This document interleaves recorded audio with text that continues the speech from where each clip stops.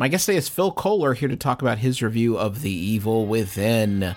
I'm Justin McElroy, and this is Polygon's Quality Control.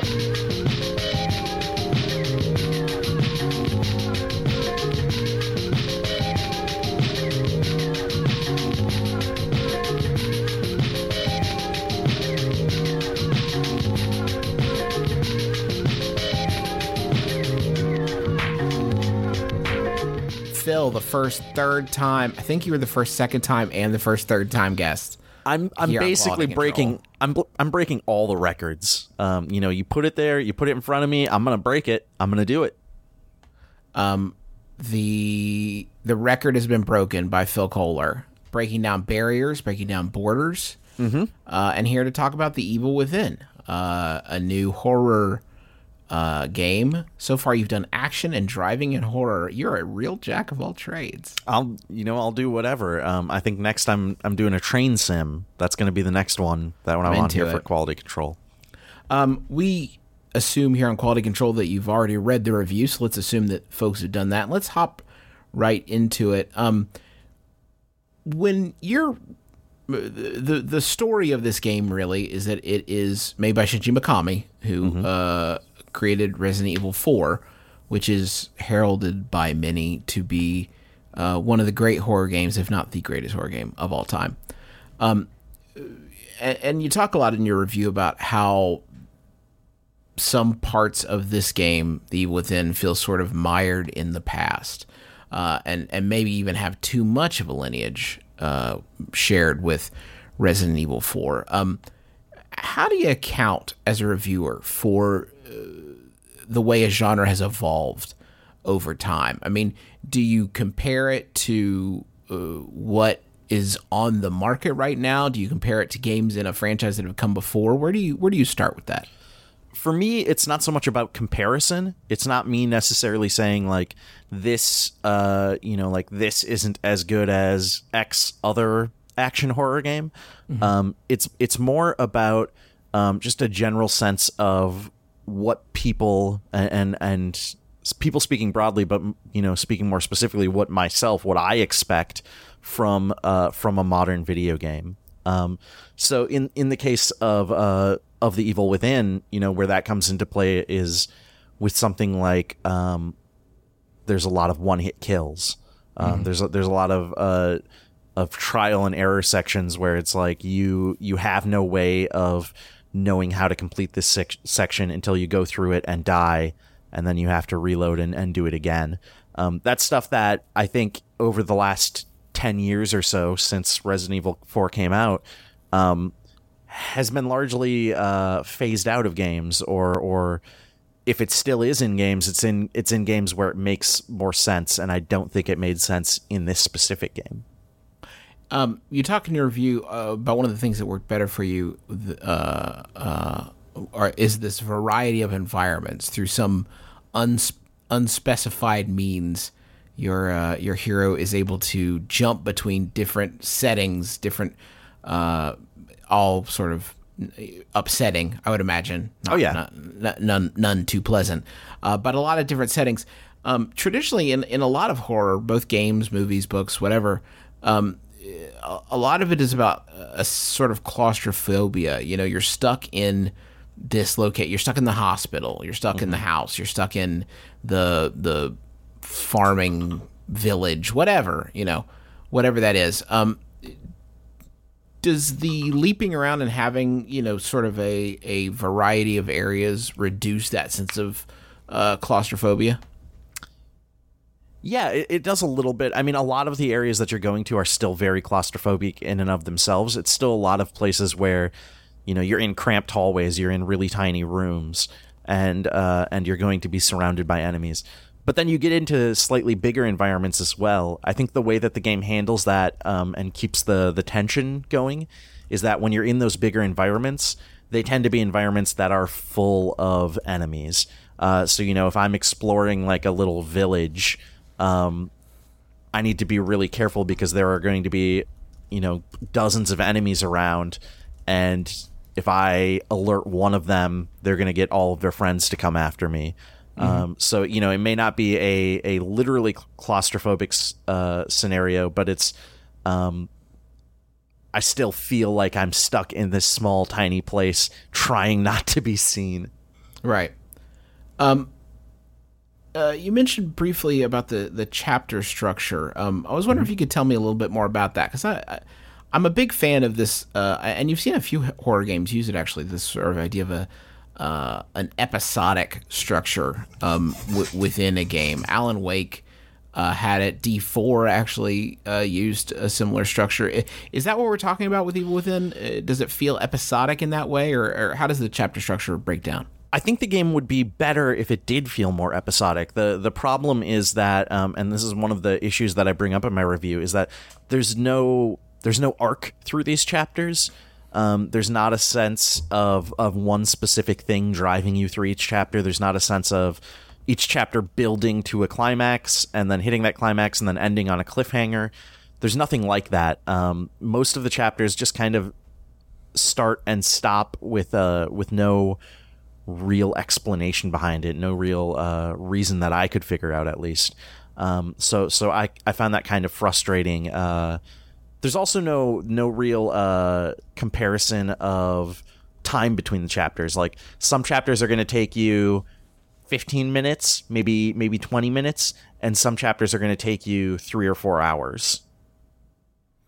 I have a few questions from readers. Sure. A lot of Resident Evil 4 fans specifically curious about some stuff in the game. First, though, a question from Quicker McWild, who commented, how long is this game, and are puzzles an important part of the gameplay? Sure. So for length, the in-game timer for me at the end was somewhere between 13 and 14 hours. So, it's definitely sizable. It's about what you would expect from an action horror game. I don't think the in-game timer counted, times that I died and had to restart and that kind of stuff. So, quick note about in-game timers from to developers from your friends, game reviewers. Some of us really rely on those to be right. So if you could make it so they don't keep going while the game is paused, that would be super helpful. I will say this Shadow of Mordor. I was like, well, I played 50 hours. I know you left it paused overnight, stupid.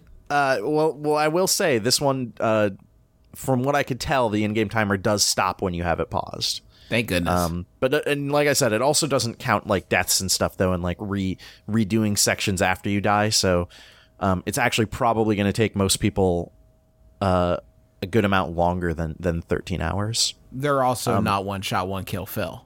That's true. In terms of puzzles, there are a few. There are a handful of very small puzzles. It's not a major part of the game though. It's very, very minor. Very occasional things will pop up, but for the most part, you're going to be focusing on combat, and you're going to be focusing on trying to sneak past spooky enemies. I got a question from Cymbeline, which is really sort of a holistic exploration of horror games, but I'd like you to weigh in on it because I think it's interesting. Mm-hmm. Cymbeline commented, I'm of the opinion that you can either have a horror-themed action game that has lots of shooting, upgrades, and is difficult, like Resident Evil 4, or you can have a horror game that has minimal combat, no upgrades, and is just difficult enough to stress you out but not kill you, like Silent Hill. Upgrades just push you towards fighting monsters, which you should avoid because you're terrified of them. Difficulty that results in frequent deaths results in you playing the same part in rapid succession, and each playthrough quickly drains the fear out of the game. Sounds like they try to go in between, which usually doesn't work too well. Alas, I could use a good scary game for Halloween. Do you think that's a fair descriptor? And do you agree with sort of the premise of that in terms of horror games? Sure. I mean, I don't necessarily want to ever put games in a box and say like it can only be this way or this way, and there is no in between. But I do think Cymbeline was the commenter there. Mm-hmm. I think Cymbeline was right in that. I do think that this game tries to walk a line there. It tries to do an in between those two extremes, and it definitely does not pull it off. It definitely runs into problems where you simultaneously want to get into combat because you want to get more upgrades and because you're upgrading your weapons and you want to test out the new weapons that you've upgraded. But then also you want to avoid combat because you don't have that much ammo and you can die really quickly. Yeah, there's definitely a weird in between. And then it's also got, it mixes Silent Hill and Resident Evil in that sense of it's got very Resident Evil shooting, but also it's got a much more psychological focus like a Silent Hill game. Another comment, this one from Dissy.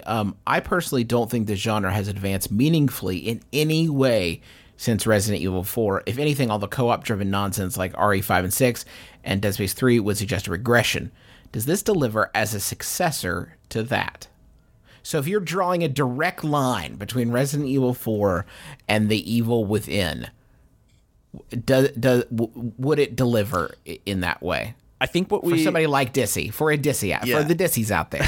I think what I tweeted last night on the Polygon account when I tweeted out the review was this is the best horror game of 2006. So if you want to move directly from Resident Evil 4 to The Evil Within, I think you're going to see. I don't think The Evil Within is as good as Resident Evil 4, even if it came out back then. But I think you're going to see the evolution in that sense. I think if this had come out a year or two after Resident Evil 4, people would have been much more excited about it and much more like, oh yeah, this is a direct continuation of what we loved in Resident Evil 4. So yeah, I mean, I guess if you're coming at it from that perspective, I think that's the case. I will say I don't think it evolves the formula any.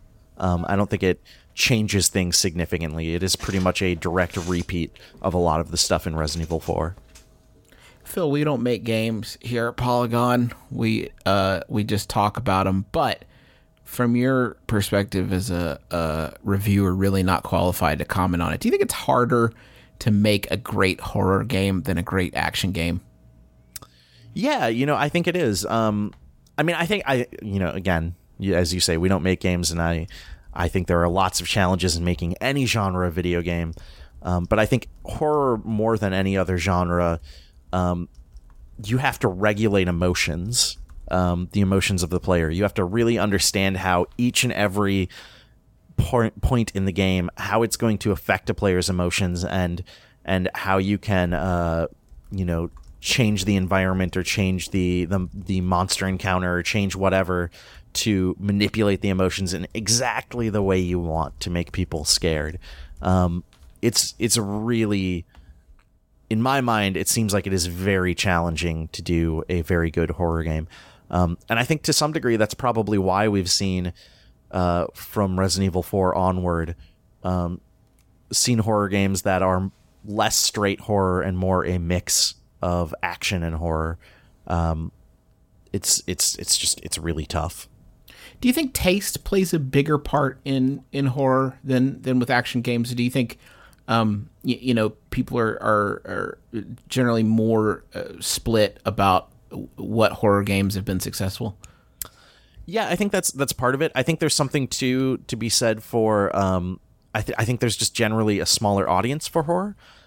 You look at something like action, and almost everyone plays action games. Almost everyone plays some action games at least. But when you look at horror, there's certain people who are really into horror, and then there are certain people who aren't. And then the people who are really into horror tend to develop very strong opinions about, well, this is the type of horror I like, and this is the type I don't like. So yeah, I think I would be willing to say that plays a part in it, certainly. Phil, a lot of times when reviewers play a game, they don't really play anything else. Sometimes they don't do anything else because we very rarely have big windows to play through the game and finish the review.